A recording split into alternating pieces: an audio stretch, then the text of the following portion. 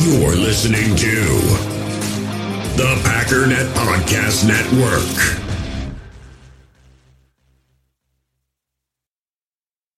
We all have smartphones, and we all know they're pretty amazing, but they also can be amazingly distracting, especially when we're around other people. So US Cellular wants us to reset our relationship with our phones by putting down our phones for $5. That's right, a company that sells phones wants us to put down our phones. And to see what we find, learn more at uscellular.com/built for us. Third down, inches to go. The Vader. 17-14. Cowboys out in front. Starr begins the count. Takes the snap. He's got the quarterback. The Green Bay Packers are going to be world champions. I'd like to take this opportunity. You know, great organizations are built from the very top.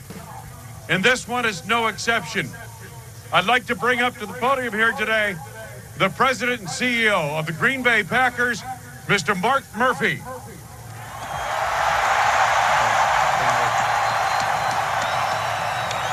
Thank you, Wayne and Larry. First of all, I want to thank you, the fans. We are the best fans in the NFL.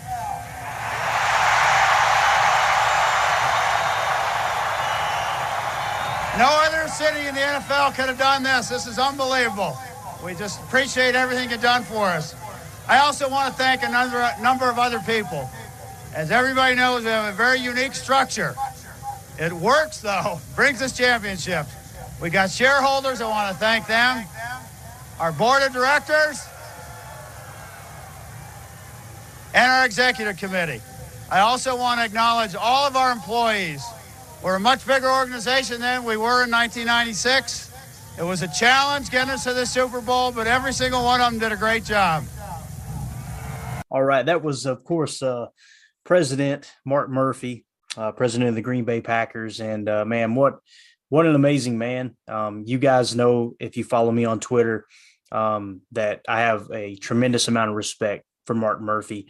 I agree with Ryan when he talks about it's, for whatever reason, Mark Murphy just doesn't get enough credit. The things that he has done for the organization, for the Titletown district, and really what sparked that video is a listener email. So we're going to answer that listener email about Mark Murphy. And then also we are going to actually have on the show today, Mr. Ryan Schlip himself is going to come in and talk a little Mark Murphy, but also talk about some camp battles that he's excited about going into training camp. So my name is Clayton Bailey. Welcome into Packers Total Access. You can check us out on packernet.com. You can find me on Twitter at Packers_access. If you'd like to email the show, you got a question or a comment, you can do so by sending a message to PackersTotalAccess@gmail.com. And so we're just going to waste no time at all. We're going to jump right into the show. But first, we want to plug the giveaway. If you guys haven't heard, we are giving away one indoor club seat to the Monday Night Football matchup between the Packers and the Rams. That's going to be December 19th. That ticket is at a value of $500. Now, we've also got a VIP tailgate experience that's going to be thrown into that as well. That's $75 in value. 3 hours before the game, a VIP tailgate party just right down the street from Lambeau Field. All you can eat, all you can drink, climate controlled, indoors, big screen TV so you can watch the end of the late afternoon games.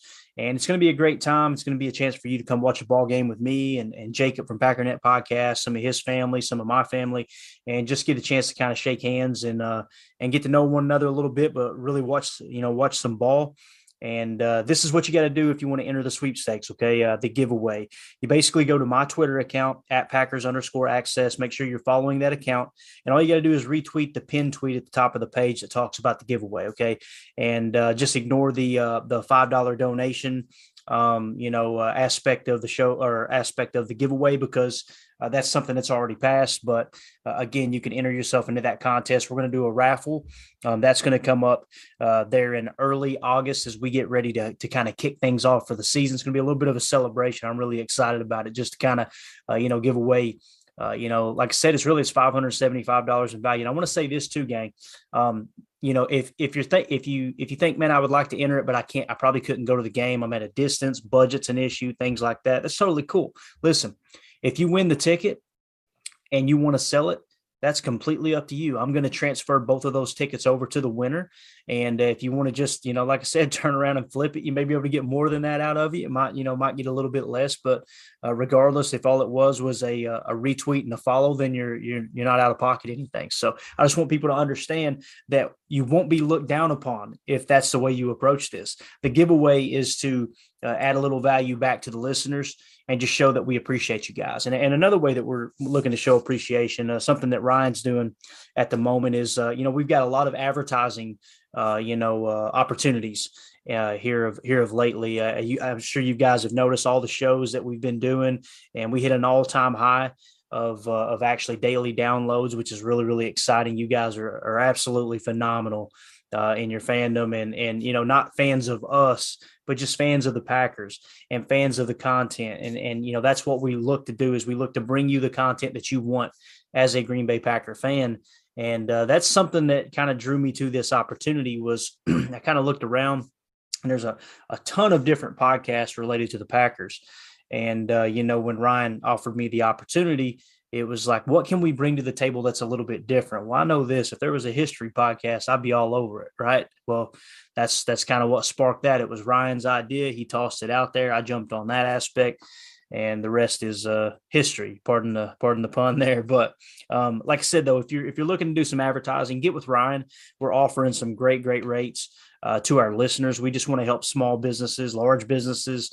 If you've got an event you want to promote, things like that, I think you'd be very, very surprised at just how affordable it could be right now. Like I said, Ryan's wanting to kind of cut a deal and help out some of our listeners, if indeed that does apply to you guys. If not, that slot will get filled regardless. It's just we wanted to offer that to the listeners first. So with all that, I believe that's all the housekeeping we had. So let's just jump right into the email that was sent over from the listener. And I'm really excited about this topic because you guys know me. I am very much so a business guy, right? I own several businesses, and I just absolutely love the business aspect of sports and the NFL in general. I really do. I just think it's something that just kind of draws me to the sport. And anytime you're talking about, executives and things, something else about me, like I'm a huge Packer fan, but I love studying other successful presidents of football teams and things like that. Like I love studying Robert Kraft and his son, Jonathan, as well as Bill Belichick. I've read, numerous books on them. Jerry Jones is another one, whether you love him or hate him. Man, the guy has been so successful over the years.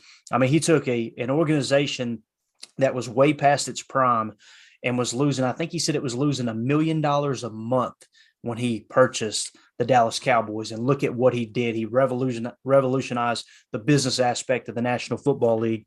And as they say, the rest is history. So here's the email coming in from Neil O'Donnell. We actually connected with him on Twitter. He's a great fan on Twitter, had some awesome conversations with him, and just a really good dude. But this is what his email says. It says, "Hey, Clayton, big fan of your podcast and tweets. I think most fans were surprised when we learned that Mark Murphy will have to step down once he reaches the age of 70. I'd like to hear you look into his history and how he ascended to his position as president of the Green Bay Packers. Your history segments have been enlightening. Thanks for all you do." Quote, "Sweet cheeks." Don't feel bad. I've been called sugar britches, laughing emoji. If you guys, heard that episode where I spilled the beans on a nickname I got through high school hazing when we were talking about rookie hazing, answering a question from a listener email. We won't go back down that road, but it's funny that he did bring up the sweet cheeks comment. But anyway, let's do this. Let's talk about Mark Murphy. And I think you've got to start right off the bat with pointing out the fact that, a lot of people don't know this. Mark Murphy actually played in the National Football League. Okay. And, it's funny. I heard that in the past, and I immediately just kind of assumed he was a scrub, right? Like, okay, well, he couldn't have been too good, right? Well, let's jump into it here. Here's his early years in education. It says Murphy was born in Fulton, New York. If you guys don't know, he kind of grew up in the Buffalo area. So the Buffalo Bills being, obviously very popular through a large portion of his life. He's attended Colgate University, where he was also a member of a fraternity there. It said he played college football there. Before his NFL career ended, and while playing for the Redskins, he obtained an MBA, a business degree from American University's Kogod maybe School of Business in 1983. Murphy graduated with a JD degree from the Georgetown University Law Center in 1988 as well. Okay, so his professional career, Murphy played in a Super Bowl, two Super Bowls with the Washington Redskins. He played a key role in the Redskins' 27-17 Super Bowl win over the Miami Dolphins, recording a second-half interception of Miami quarterback David Woodley's pass with the Dolphins on Washington's 37-yard line. Murphy's best season was in 1983 when he led the NFL with 9 interceptions and returned them for 127 yards. Let me read that again. Murphy's best season was in 1983 when he led the NFL. He didn't lead his team. He didn't lead a conference or a division. He led the entire NFL with 9 interceptions. Guys, you know how many great defensive backs have come through this league and the Packers organization, specifically, and didn't have 9 interceptions in one season. That's amazing. And returned them for 127 yards. He finished his 8-season career. Guys, he played in the National Football League for 8 full seasons. He finished with 27 interceptions and 282 return yards, along with 6 fumble recoveries for 22 return yards in 109 games. He also made the Pro Bowl after the 1983 season. Murphy was the Redskins' representative to the NFL Players Association, so he also has been on the side of the union, okay? So he was a players rep when he played in the National Football League. He served on the bargaining committee in the players' strike that caused the cancellation of 7 games during the 1982 season. Many suspect that the Redskins' decision to release him after the 1983 season and the reluctance of any other team to sign him was retribution for his union activity. So he kind of fell on the sword, if you will, for the players' union.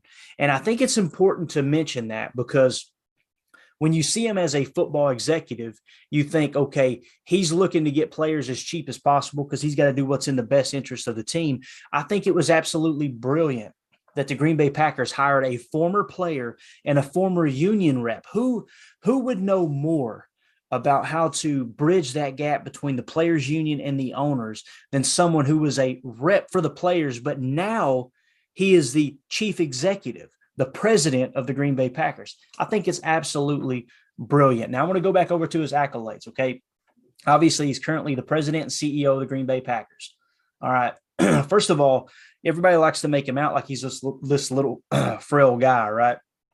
In his playing days, 6'4", 210 pounds, guys. He was a thumper at safety, period. All right. And he was undrafted and came into the league and had that success. He played with the Redskins from 77 to 84. As an executive, he was the athletic director at Colgate University from 1992 to 2003. That is a long time, guys. He was the athletic director. Then he moved on to Northwestern University, where he was the athletic director from 2003 to 2007. And then obviously in 2007, the Green Bay Packers hired him as the president and CEO. Now, as a player, he's won a Super Bowl ring, right, with the Redskins. First team All-Pro in 1983, Pro Bowl in 1983. NFL interceptions leader. So he led the NFL in interceptions like we talked about in 1983, and he was ranked in the top 70 greatest Redskins of all time. As an executive with the Green Bay Packers, obviously, he's a Super Bowl champion there. This guy has had success everywhere he's went, everywhere he has went. Now, let's move on to the next section. This is really cool here. As we look at him as an executive, solely from the Green Bay Packers, he obviously started in 2008, right? And you guys know what that year was. That was the year we had to move on from Brett Favre. So his feet were put to the fire right off the bat. As you guys know, at the time, Ted Thompson was running the show. Okay. The structure was totally different from how it is now with the success we've seen here lately, with them breaking down the structure and what he said, quote, removing the silos. Because in the past, the general manager basically provided the players and the coaches just coach them. The coach had no say whatsoever in personnel. Not that they wouldn't talk about it, but at the end of the day, it was on Ted Thompson. Now it's kind of this three-headed monster. Mark Murphy broke those silos down and said, I want us to meet every single week, multiple times a week. I want to meet with the head coach, the general manager, and the salary cap guru, which is Russ Ball, of course. And we're going to be on the same page. There's not going to be any more of this bull crap of where people don't know, the right hand doesn't know what the left hand's doing, that type of stuff, right? So he takes over in 2008. They go 6-10. Of course, that's Aaron Rodgers' first year starting. 2009, they jumped from 6 wins to 11-5. Next year, 10-6. And that year they won the Super Bowl. Next year, 15-1, 11-5. 8-7-1, 12-4, 10-6, 10-6, 7-9, 6-9. And then, as you guys know, when he hired Brian Gutekunst, it was not Brian Gutekunst's his responsibility for him to hire the head coach. Mark Murphy took that on his plate and said, I'm going to go out and interview, and I'm going to handpick our next head coach. He got a lot of flack for that, guys. A lot of people were saying that needs to be the general manager's job. It's worked for so long.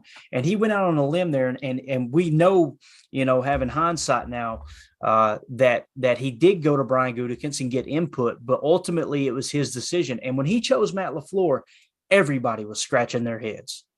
There's not a person alive that could tell me that when he made that hire, they said, oh, yeah, dude. Oh, Matt LaFleur's the real deal. This is a great hire. Nobody said that. Everybody said who, including this guy right here you're listening to on the mic right now. And then lo and behold, bam, first year, 13-3, 13-3, 13-4. Why do I mention all that? Guys, as an executive, he is – it's funny. We mentioned the Titletown district and everything that he's done for the Titletown district. And when you mention that, a select member of fans or number of fans go, yeah, but it's not about, all that crap. It's about winning and losing. Okay. Yeah, I completely agree. Mark Murphy's record as an executive is 145 wins, 78 losses, and only 2 ties. And he has a Super Bowl ring. His winning percentage is 64.8%. Now, why do I bring that up? I bring that up for this very reason. In the Hall of Fame is Jerry Jones. As you guys know, Jerry Jones is the owner of the team, which Mark Murphy is the acting owner of the Packers. He's, the president. Jerry Jones has also been the general manager and president of the quote-unquote company, the team. Jerry Jones was just recently inducted in the Hall of Fame. Jerry Jones's winning percentage is 54.4%. Mark Murphy has a 10% higher winning percentage as the president than Jerry Jones of the Dallas Cowboys. Now, Jerry has 3 Super Bowls. He's got him there. But I thought that was crazy. 10% higher winning percentage. All right, let's move on to Robert Kraft. Everybody knows Robert Kraft is a slam dunk Hall of Famer. It's just a matter of time before the Pro Football Hall of Fame comes knocking. Robert Kraft, 308 wins, 141 losses. To the best of my knowledge, Robert Kraft has the highest winning percentage in the history of the NFL when it comes to executives, okay? And what's crazy is he doesn't really act as the president. That's Bill Belichick, but the record obviously will be the same, so you can insert Bill Belichick into that. So future Hall of Famer Robert Kraft, his winning percentage is 68.6%, only 4% higher. They're actually less than 4% higher than Mark Murphy. Another one that came to mind was Jim Irsay. You guys know Jim Irsay. He's the owner and president of the Indianapolis Colts. He's a guy that whether you love him or hate him, he's had a lot of success. And, he obviously having Peyton Manning there for so long, he's won a Super Bowl. His winning percentage is only 52.6% as an executive. Now let's go on to Dan Rooney. As you guys know, Dan Rooney coached, he recently turned it over after he passed away to Art Rooney with the Pittsburgh Steelers. Dan Rooney won 2 Super Bowls while he was there. His record was 288 and 203. He's a Hall of Famer. Dan Rooney, former executive / owner of the Pittsburgh Steelers, Hall of Famer, 58.6% winning percentage. Again, Mark Murphy's 64.8%. Let's go on to Pat Bowlen. Pat Bowlen, recently inducted into the Pro Football Hall of Fame. He's Denver's old owner and / president of the Denver Broncos. Had a lot of success. You guys know they won those 2 Super Bowls, one of which was against the Green Bay Packers there in 90, I think it was 97. Okay. Pat Bowlen, Pro Football Hall of Famer, winning percentage, 59.6%. Again, Mark Murphy, 64.8%. We're going to go back in time a little bit here. Before Jerry Jones and all the success, I talked about Dallas had a lot of success before Jerry came there. And right before Jerry came there, everything kind of went flat. Tex Schramm was the owner / president of the Dallas Cowboys way back in the day. His record, 250 wins, 162 losses, and 6 ties, 2 Super Bowls. Winning percentage, 60.5%. Mark Murphy has a 4.3% higher winning percentage than Hall of Famer Tex Schramm. Guys, it's time to put a little respect, or as Birdman says, respect, on Mark Murphy's name. All right. I mean, the guy has been phenomenal as an executive. There's no 2 ways about it. When we go through his bio here, everything we pretty much covered there on Packers.com. There's a great write-up on him. You guys should take the time to look at that. Now let's get to the Titletown District. What has Mark Murphy done from a business standpoint? Forget the wins and losses. We just showed you. Guys, to the best of my knowledge, Mark Murphy is the second highest winningest executive in NFL history, only behind Robert Kraft / Bill Belichick. That is absolutely amazing to me. Absolutely amazing. And again, 4 Hall of Famers have less winning percentage than him. And I'm telling you right now, man, these next 3 years, if he gets another Super Bowl ring, don't be surprised if he's mentioned as a potential, future Hall of Famer when it comes to from the executive standpoint. But one of the things that Mark Murphy did as soon as he stepped in, obviously the 2003 renovation of Lambeau Field was Bob Harlan's baby. Bob Harlan done a phenomenal job with the Green Bay Packers. He took them from the slums of the NFL and completely converted them into this money-churning powerhouse, as an executive. And Bob Harlan, in my opinion, is a Hall of Famer, hands down. But as Mark Murphy stepped in, they continued to expand Lambeau Field. Bob Harlan created the Atrium, which was this hub, this creation that was going to make the Green Bay Packers a year-round destination, right? And it was absolutely huge for the organization moving forward. Excuse me. Mark Murphy took that and completely ran with it. The stuff that he did to expand Lambeau Field, there's a awesome tailgate venue right in the parking lot of Lambeau Field. And I can't remember the name of it. It's sponsored by Miller, I'm pretty sure. But it's this indoor, like last year when we were there for the Seattle Seahawks game, we dropped in there real quick. The place was packed to the gills. Snow was flying outside. Everybody was hanging out inside. They had a live band and this little tailgate. I think it's called the Miller Lite Tailgate Village, I believe is what it's called. It is really, really cool. Mark Murphy helped construct that. All of the expansion as far as the practice facilities and everything like that, Mark Murphy had his hands in. But what I want to move to is Titletown. If you've never been to the Titletown District, guys, it is truly remarkable. I'm going to rattle off. I've got a diagram here. I'm going to rattle off some of the stuff that they have here. And I won't bore you with the letters and the locations, but I'll try to vaguely describe to you where this sits. Now, I want you to imagine you're standing in the parking lot of Lambeau Field. And if you look just west of Lambeau Field, you're going to see a huge sledding hill, right? A tubing hill. And this beautiful plaza with this awesome hotel called the Kohler Lodge. Right. It sits right next to Kroll's West. It's the perfect location to stay if you go to a Packers game. I absolutely love it because you can walk right across the street to Kroll's West and get you a heart attack burger.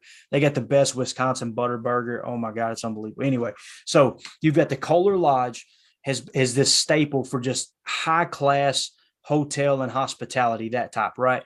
Well, right there in the plaza next to the Kohler Lodge they've got this huge kind of green lawn set up, and they've got awesome landscaping and everything set around. They've got an ice rink where you can go ice skating. They've got Arians Hill, which is a huge tubing hill. Guys, when we were there for the Seattle game, it snowed.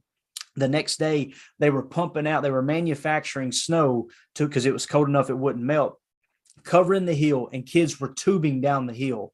It was really, really cool setup there. They have all kinds of other games, shuffleboard, foosball tables, everything right outside. It's really, really cool. Right next to that plaza, you actually have the Hinterland Brewery and Restaurant. It's if you go in, it almost has a lodge feel, like this northern Wisconsin feel. Everything's kind of dark wood. They got a couple moose heads hanging in there, right? They got 2 fireplaces, open. The bar is really, really cool. Outdoor fireplace, all that stuff. You move right on down the line and you're walking towards Titletown, into Titletown deeper. They've got bank sponsorships with like Associated Bank, all this stuff. I mention this because this is just churning in advertisement money constantly for the Green Bay Packers. Right. You've got like I said, the Kohler Lodge. You've got the Turn is a really, really cool sports bar. You go in there and they've got all of the high tech VR games and things like that you can play, and a really cool open bar. There's like something like 30 TVs in there. It is just ridiculous how cool that place is. As you walk deeper into there, they got a huge playground set up for the kids. And right on the other side of that playground is the Titletown football field. And if you haven't seen this video, go find the video of Kurt Benkert crashing the party over there one night where a bunch of Green Bay fans got together and they were doing one-on-ones, receiver versus DB, just having fun. Kurt Benkert and some of the other on the bubble Packer players showed up down there in the frigid cold weather. That football field is really cool. When the game ended against the Seahawks last year, we walked over and I actually shagged balls for a couple guys who were over there kicking footballs. They were trying to kick field goals and they busted their keister like Charlie Brown a couple times. Really, really cool environment. Everybody walking around, they had lit fires everywhere for people to stay warm. If you just wanted to kind of hang out in the elements, there was a bunch of kids on the opposite end of the football field playing touch football. On the north side of that development, you've got 2 future development buildings, are huge office buildings, actually 3 on that side. On the far end, they've got the building called the Titletown office, and it sits up on this hill that overlooks all of Titletown and Lambeau, just sitting in the background like this huge ghost ship. It's so majestic. I can't even begin to describe to you how cool it is. They have these huge 4 foot by 4 foot models of Super Bowl rings from the Super Bowl championship rings that the Packers have had in the past. And 2010's ring sits up on that hill next to that office building. Well, right just south of that office building, kind of making a huge U overlooking all this, is what they call Titletown Flats. They're apartments that you can rent right there in the Titletown district. All of this, guys, is owned by the Green Bay Packers and constantly churning in profit. If I understood correctly from the shareholders meeting last year, they made $200 million in profit from this Titletown district last year alone, if I understood correctly. Okay. Now, if you come back around, like you're walking back toward Lambeau, they've got this street. It's called Brookwood Drive that splits these 2 areas that are basically residential. The one just north of Brookwood Drive is called Titletown Homes. They're condominiums that literally you walk out on the porch of your condo and you're overlooking the Titletown field. So any kind of concert, any kind of, just whatever organization that they put, that comes in and puts a little event together, you've got a bird's eye view to that. And you just look to your right, to the east, and there's Lambeau Field hanging off in the distance. It's just really cool. So just south of Brookwood Drive, you've actually got Titletown Homes, which they're not condos, and they're a little bit more, spacious and moved off of Titletown just a bit, where you kind of feel like you're in a subdivision almost, that type of thing. That stuff, all the profit from that goes to the Green Bay Packers. Just east of that is a place called Bellin Health Titletown Sports Medicine and Orthopedics. That's a sports medicine facility that anyone can walk into and get treatment, right? And that building is owned by the Green Bay Packers. I mean, it's unbelievable. The room view that we had, because if you just go east one more block there or whatever, is actually you're right back around. You did a huge U and you're back to the the Lodge Kohler. Our room actually overlooked the Titletown district. Is a beautiful view. The sunrise was just awesome there, and actually the sun set as you're looking out our room, but you can see that Bellin Health building, and they've done an excellent job with all of the like I said, all the God, what am I trying to say? Landscaping and all that stuff. They actually were decorating for Christmas as we were there. They just do everything first class. So why do I mention that? I don't mean to bore you with all those details, but it's important to understand. This emailer asked about Mark Murphy. It's important to understand the three aspects of Mark Murphy. First of all, he was a well-respected union rep player that played multiple years in the league, led the league in interceptions. He's a Super Bowl champion, not only as a player, but as an executive, right? He steps in as the executive, and he's the second all-time winningest executive in NFL history at 64.8%. And he's got a Super Bowl ring as an executive. So a ring as a player, a ring as an executive, second all-time winning as executive in NFL history. And then you throw in the Titletown District, and it's like, what? Look at, in the short time he's been here since 2008, look at what this man has done for this organization. I'm absolutely blown away. And the whole purpose of this, some people may have already cut this episode off, and that's okay. You want to hear Packers talk. Some people like to hear the offseason drama. They want to hear the hot takes. I completely understand it, completely get it. You know, if that's your cup of tea, great.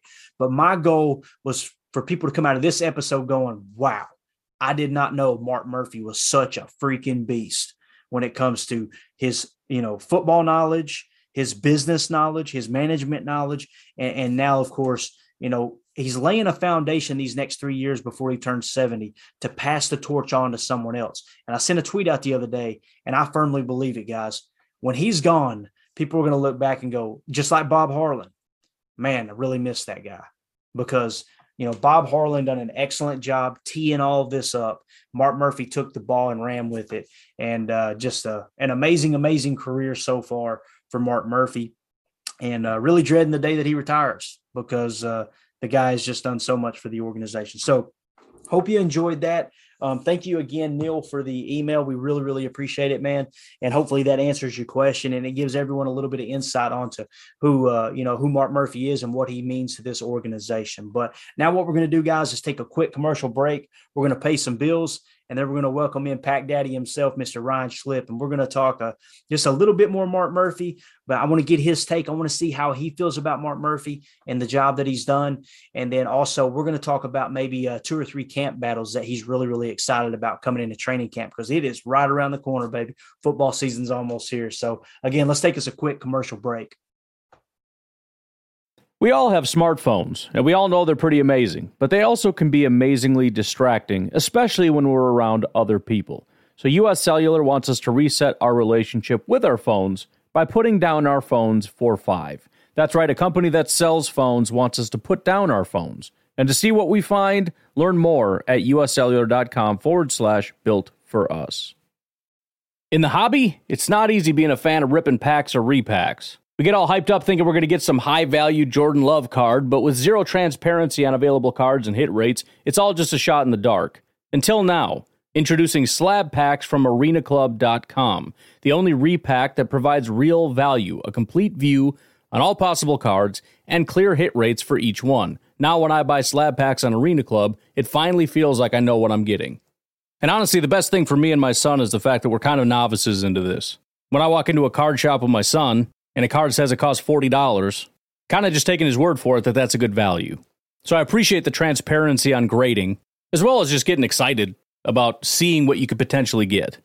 Right now, you can get 10% off your first purchase by going to arenaclub.com/packdaddy. Wow, that's crazy offer. 10% off a $400 slab pack. That's $40 right there. Anyways, that's arenaclub.com/packdaddy for 10% off your first purchase. When you need mealtime inspiration, it's worth shopping Kroger, where you'll find over 30,000 mouth-watering choices that excite your inner foodie. And no matter what tasty choice you make, you'll enjoy our everyday low prices, plus extra ways to save, like digital coupons worth over $600 each week. You can also save up to $1 off per gallon at the pump with fuel points. More savings and more inspiring flavors make shopping Kroger worth it every time. Kroger, fresh for everyone. Fuel restrictions apply. All right, joining us now on the line is Mr. Ryan Schlip from Packernet Podcast, the guru, the grand poobah. Ryan, how you doing this morning, man? Doing fantastic. I actually got to sleep in a little bit. I'm starting to get used to that. It feels amazing. Hey, there's nothing better, man. You're getting old when you sleep in till 7:30 and you're like, oh man, that felt good. That's literally, I mean, it was 6:30 for me today, but I very rarely make it to 6:30. It felt amazing. And then I just laid in bed until almost 7. So it's been a very, very lazy day for me today. Absolutely. Hey, that's what it's all about right there, man. Well, like we said earlier in this show, we spent quite a bit of time talking about Mark Murphy. We had a listener email, guy that really he's I don't know, he communicates with us on Twitter very well. I know you as well. And his name's Neil. And he sent an email in just asking about Mark Murphy because I had talked about him before. And you, I'm sure, are aware. I'm a big Mark Murphy fan. I think he's did an excellent job since taking over the Packers, as president. And the thing that we learned in the first part of this show here was his playing career, just how successful he was, because he always just kind of assumed he was a scrub. Guy's got a Super Bowl ring. I mean, he led the entire NFL in interceptions one season, all that stuff, right? And then obviously he's got a Super Bowl ring with the Packers there back in 2010. I mean, the guy really came out of the gate and stepped right in and had success when you think about it. That first losing season with Aaron taking over, and then bam, it's went straight up from there. But I want to get your take on Mark Murphy before we get into some camp battle talk. And what kind of job do you feel like Mark Murphy's done? And don't just agree with me if you disagree. You know what I mean, man? Like, how do you feel about Mark Murphy?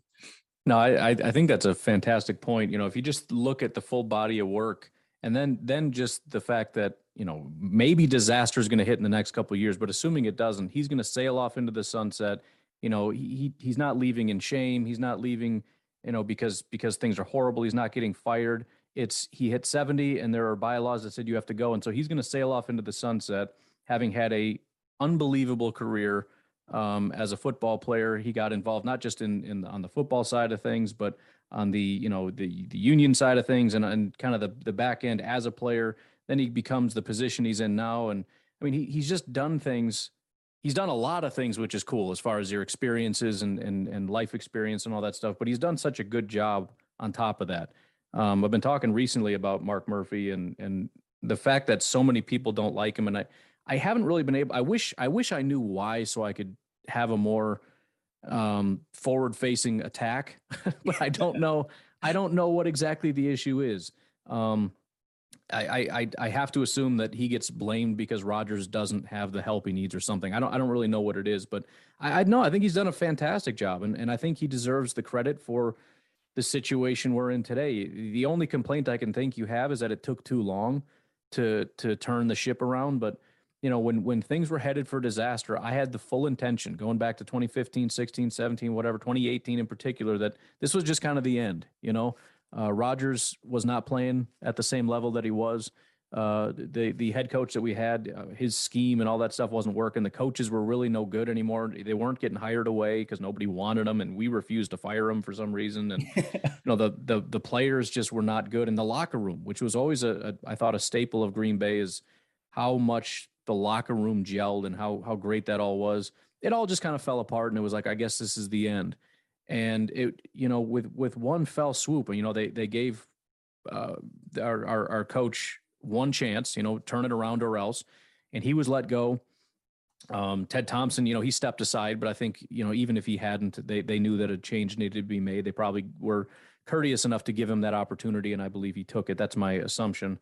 To step aside. But then it was all on Mark Murphy. You have to turn this around yourself. And he's, we see him as, again, you mentioned he's got an illustrious career as a player. We see him as not a player guy, like a lot of these owners who don't know anything about football. He knows football on a very, very personal level. He understands football and how it needs to be played and how it should be run and what makes a successful franchise. And he was the one tasked with bring in a GM to help right this ship. And he had a lot of options. And I think the one that everybody was probably pushing for and wanting was Elliott Wolf. And I'm sure, Ron Wolf was thinking this needs to happen, but he knew what was needed in a GM, and he knew that he had a guy that was better, and that was Brian Gutekunst. And the number one thing he said is, go out and get your notebooks to show me what you said about, as far as draft prospects. I want to know what you said. Because he knew that that a team is built through the draft. And he found the guy that was the best scout, that knew players and understood how to find talent. And he brought that guy in. And then those two guys had to go out and find a coach. And again, there's a lot of big names and a lot of things that the media would have loved and everything else, but they knew what you need to make a successful franchise. And they got a guy that didn't really have a good reputation, and they were mocked and ridiculed for it. And in 1 year, Brian Gutekunst and Matt LaFleur turned the ship around completely to where not only do we right the ship, but this is a better version of the Packers we've seen since, 2014. So, yeah, I think he's very underrated in terms of what he does. He's kind of seen as this bumbling old man that does like some business deals and creates sledding hills, and it's just kind of like this running joke, and it's absurd. I mean, he understands football at such a core level, and the fact that he delegates, the fact that he's not involved on this side too much is I think to his credit as well, because he could easily say, I know what I'm doing. I'm the guy that understands this stuff. I'm going to run this. I want that guy drafted. I want him sat, and I want him playing. He doesn't do that. He hires guys that know how to do their job, and he delegates, and he lets them run the team. And when they don't, and he needs to step in, he will, and he does a great job, but he doesn't have to. And everything he's touched, in my opinion, has turned to gold. I mean, when he needs to step in, he does, and do something, he does it. And right now, his focus is on the stadium and those kinds of things. And I think that's great. Titletown and all that is fantastic. So, yeah, I think he deserves a massive amount of credit. I don't know what the hate is for. I think it's misguided, but very happy to have him, very nervous about him leaving, and hopeful that the committee and everything will find an adequate replacement. But it's going to be hard to replace a guy like that. I completely agree. And the only thing that gives me hope, Ryan, is we felt the same way about Bob Harlan when he said it, right? And I think that's why you get a lot of criticism towards Mark Murphy, is you went from Bob Harlan to, like you said, this quote, bumbling old, I'm not going to lie.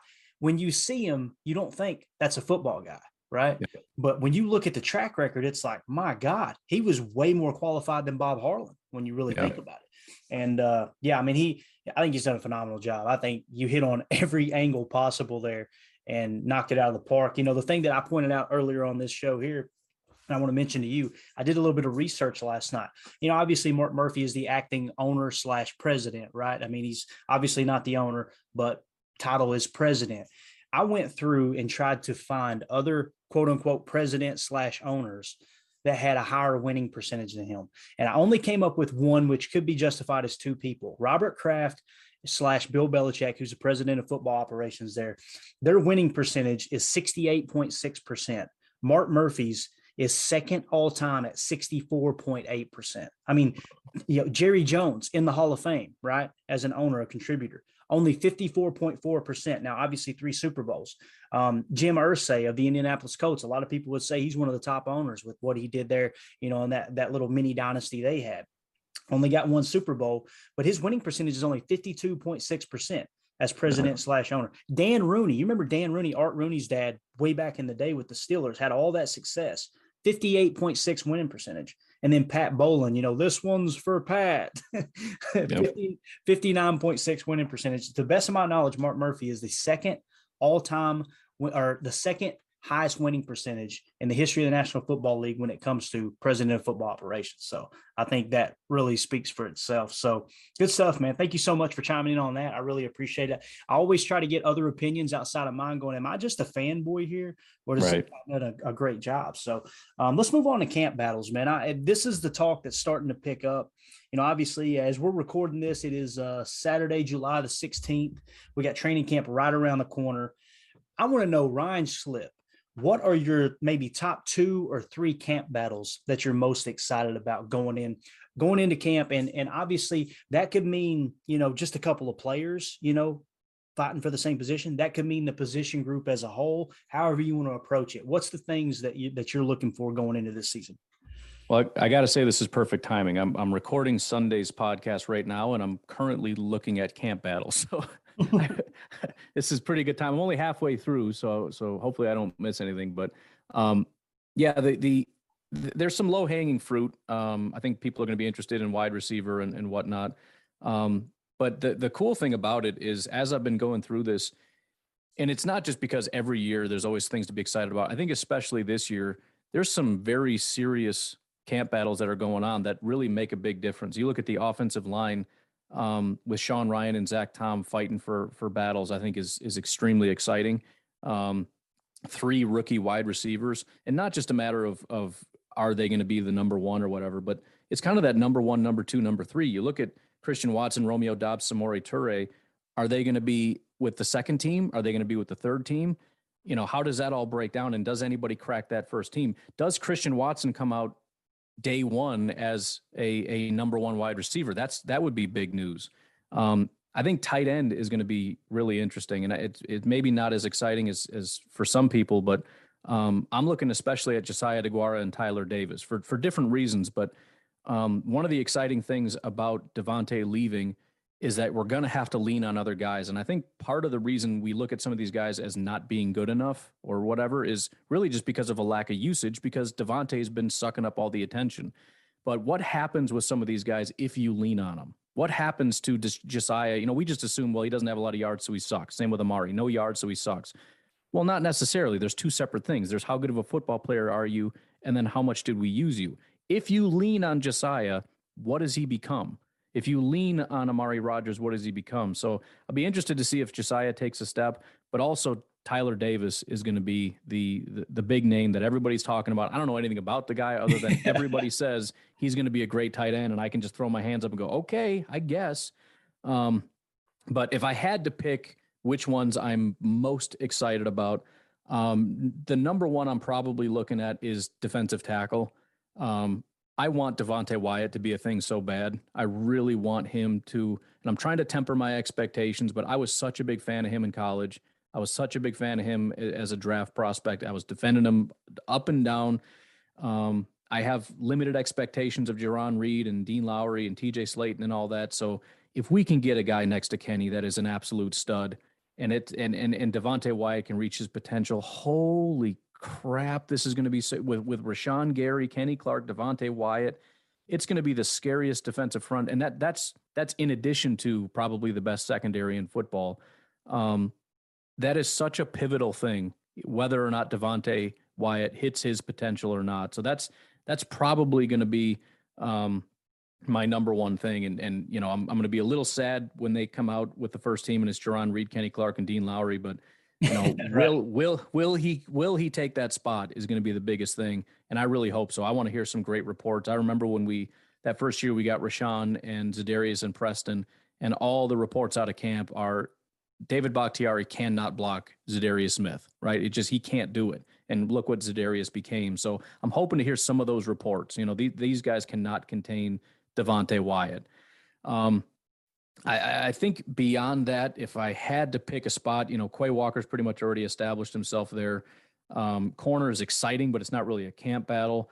So it really is just going to come down to offensive line or wide receiver. And honestly, for me, I think it's offensive line. And I know wide receiver is extremely important, but to me, it's just kind of a matter of, you know, I don't know what we're going to learn at wide receiver necessarily. And I think that's going to be kind of a rotation. We're going to play all these guys, but offensive line, I've been saying for a long time, is so critical to the success of this team. Aaron Rodgers, I talked about on the podcast yesterday or today or whatever day it dropped, how good he is in a clean pocket and how much he struggles in a bad pocket or whatever. The success of the run game, all that stuff is so tied to the offensive line. We know we have David Bakhtiari, or we presume we do. Eventually we'll have Elton Jenkins. We know Josh is the future, but I have such a good feeling about Zach Tom and Sean Ryan, and I hope it's not misguided, but if those guys can really step up and take at least one of these spots, and if this offensive line can stay healthy and stay together, in addition to the defense that we have, over and above wide receiver, if we have a top 5 offensive line, let's just say, I don't see how this team is even remotely stoppable. You know, Rodgers will figure it out. If he has a clean pocket, whether it's Sammy, Lazard, and Cobb, or Lazard and Romeo and Samori, I don't care what the combo is. If he's got time in the pocket, we've got capable tight ends, we've got elite running backs, and we have a solid defense, I don't care. But we have to have a good offensive line. Conversely, if we have great wide receivers, but the offensive line sucks, we fall apart. So that is critically important. The guys that are there, are they growing? Is Royce taking a step? Is Runyon taking a step? And then Sean Ryan, Zach Tom, even Cole Van Lanen stepping in that tackle spot. Can he possibly be a guy above and beyond Josh Nijman or whatever? That's critical to me. Not only who's playing, but how good these guys are. And competition always brings out the best in people. And so I'm really hoping that we have a really fierce competition. And by the end of it, we've forged a really solid offensive line. Yeah, and based off of history, it really feels like you said, one of those three guys, as far as rookie offensive linemen, are probably going to emerge as this. Wow, I can't believe we got him that late. It just seems to Right. always happen with the Packers. For me, I want it to be Sean Ryan because he just looks like an offensive lineman. You know what I mean? He's just got the hair, and he just looks just weird enough that he would probably galvanize a locker room. But at the same time, man, Zach Tom's the one that kind of sticks out in my mind the most, as someone who's a little bit more versatile, I guess you could say. So when you look at the contract situation from each position group, and we'll wrap this thing up here quick, at the offensive line, as a whole, you got David Bakhtiari, who's taken up this year 6% of the salary cap. Not a crazy number, but we know what happens next year, how that really inflates. Elton Jenkins at 2%. Then after that, none of the other 15 offensive linemen that's on this camp roster are even above 1%. So if you hit on two of those guys, Ryan, oh my God, the salary cap's going to be set up in your favor for so long when it comes to offensive line. It's going to be crazy. That's definitely a camp battle that I'm looking forward to watching as well. When you look at the receiver position, when it comes to the salary cap situation, I mean, look across the league at the money that was spent on wide receivers, and then look at our room. You've got Randall Cobb at the top of the list with only 1.9% of the cap, Alan Lazard at 1.8. And then after that, everyone else of the 11 wide receivers that are on the camp roster, less than 1% of the salary cap. Like, Gutekunst has quietly, behind the scenes, been an absolute wizard constructing this team. It's pretty phenomenal. Like you said, if they come out and they have a good year, man, next year, some stuff's going to be due, and there's going to be tough decisions made. We all get that.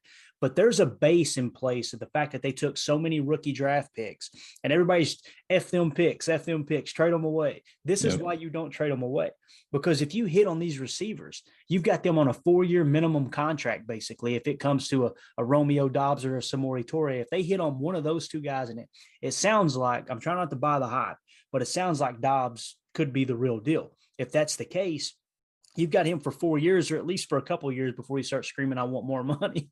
Right. So I'm excited, man. Great job. Yeah. And what a smack in the face that's going to be to everybody if the Packers can succeed. You know what I mean? And don't expect any love from anybody in the media or anything else, because as much as they've been pumping the importance of wide receiver, if the Packers succeed, they all look like idiots. So everyone is hoping and praying the Packers fall apart so they can sit and say, I told you so. It's all about wide receiver, and you didn't do it, and that's why you fail. If the Packers succeed, they all look foolish. Yeah, and the article you read, I believe it was from I can't remember the name of the public or the website, but it's the oh boy, I can't remember. Anyway, the guy that came over from Bleacher Report, I believe. Oh yeah. Basically, what he was saying I was cracking up when you were trying to decipher what he was saying. My redneck mind understood this. It was the Packers overthought this. They should have taken Christian Watson in the first round, but instead they had to be cute and wait till the second round. It just amazes me. These idiots, 2 picks. Only 2 picks difference from being a first-round pick, and they still won't say it's a first-round pick. Well, they still refuse to take it. So if they would have taken him at 32 instead of 34, then we would all shut up. No, you wouldn't. You would find something else to complain about. You would either complain about Rodgers' new tattoo, his girlfriend, or Mark Murphy sat on an inner tube for 10 minutes. It's amazing. But anyway, dude, thank you so much for your time, man. Absolutely crushed it. You've got me really, going into this, I was thinking wide receiver and maybe offensive line. Now you've got me really wanting to dig into the tight ends and definitely the defensive line, because again, if they hit on Wyatt, man, if he comes out, and he doesn't have to be like dominant or anything, but if they hit on him and they're set up for the next 4 years with Devontae Wyatt, they're playing the interior. I mean, this dude's making up 1.09% of the roster. You got me wanting to watch the defensive line now, dude. I'm excited for camp. So awesome, dude. Thank you so much for your time, man. You are the man. Absolutely. It's always fun. All right. Take care. What a blessing that guy has been. I know from day one, I come on a team here, cutting podcasts, and I didn't know if it was going to last 1 episode or 100 episodes or whatever, but just been nothing but a class act the entire time that I've been with the team, and definitely so appreciative of everything he does. But as we wrap this show up, guys, I just wanted to talk about what we have in store coming up here real soon. Obviously, we're going to continue to pump out 4 episodes a week. It's going to be Saturday, Sunday, Tuesdays, and Thursdays, right? But we are going to do our post-game show, and I wanted to kind of, I've been getting a few questions about this, and I wanted to kind of let you guys know what to expect, okay? Basically, we're going to start in the preseason. Immediately following the game, we're going to cut a podcast. And what that podcast is going to be is what we call a post-game show, okay? So we're going to be kind of talking about what happened during that game, and we're going to have a live Twitter feed going, okay? So we're going to put a link up on Packernet Podcast that's going to say Packers Total Access post-game comments, something along those lines. And any question you've got for the show, any comments you've got about the game, that you just watched, you'll put in there, and Jacob is going to help me read those off live during the post-game show. And it's going to be a way that we can kind of take questions from you guys. We're also going to have a handful of guests come in. We're not going to have an open call-in line, unfortunately. I'm not that tech savvy yet. You could probably hear that in my accent, right? But we're going to get to the point where eventually we would like to have that. But just to start with, we'll have it to where if Ryan's free, he can call in. If JJ wants to call in, if anyone else that's a part of the team wants to call in, Jake from the Draft Show, or Sam Holman from Wisconsin Sports or whoever, right? And we may have some special guests from time to time as well. I'd love to have some of the guys from the other podcasts that we're big fans of that Ryan's turned me on to in the past, and just kind of get instant, feedback. Now, the post-game show for the preseason is only going to be 1 hour long. So basically, as soon as that concludes, we cut the show. We're going to upload it. The goal is to have that to you guys before Monday's work day on a Sunday game day, and possibly Sunday evening, that type of thing, right? And again, eventually we want to get it to where it's live and you can listen in real time. But right now, we're just going to cut it as a podcast. That way you guys get instant feedback on the game. Now, when we get to the regular season, there may be a scenario or two where we do a 2-hour podcast. It's going to be broken down into part 1 and part 2. Sometimes you get into a post-game show format, and I've done this in the past with other podcasters.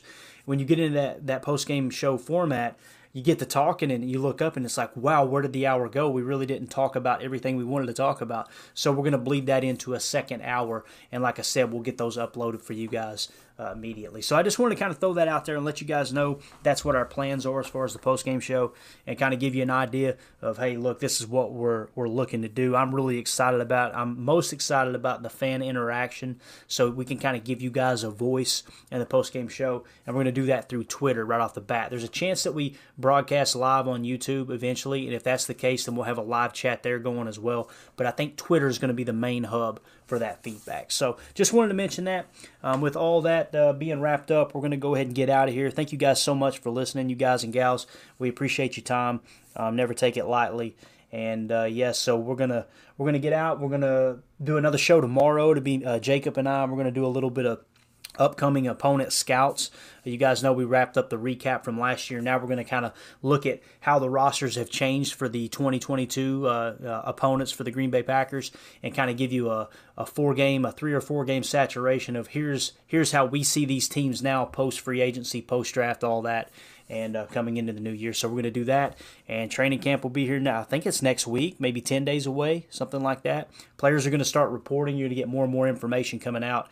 And then, guys, we're right into the preseason. It's going to be a good time. So, again, don't forget about the giveaway, man. Get yourself entered into that contest. It costs $0. Just go to my Twitter account, @Packers_access. Follow the account. Retweet the pinned tweet at the top of the page. That'll enter you into the contest one time there. And who knows, man, you might be the lucky person to win that $575 in value indoor club seat to the defending Super Bowl champion LA Rams coming to town and playing the Green Bay Packers right there at Lambeau December 19th. So thank you guys so much for listening. As always, let's go out and be the change that we want to see in the world, and go Pack Go. Third down, inches to go. DeVader, 17 to 14. Cowboys out in front. Starr begins the count. Takes the snap.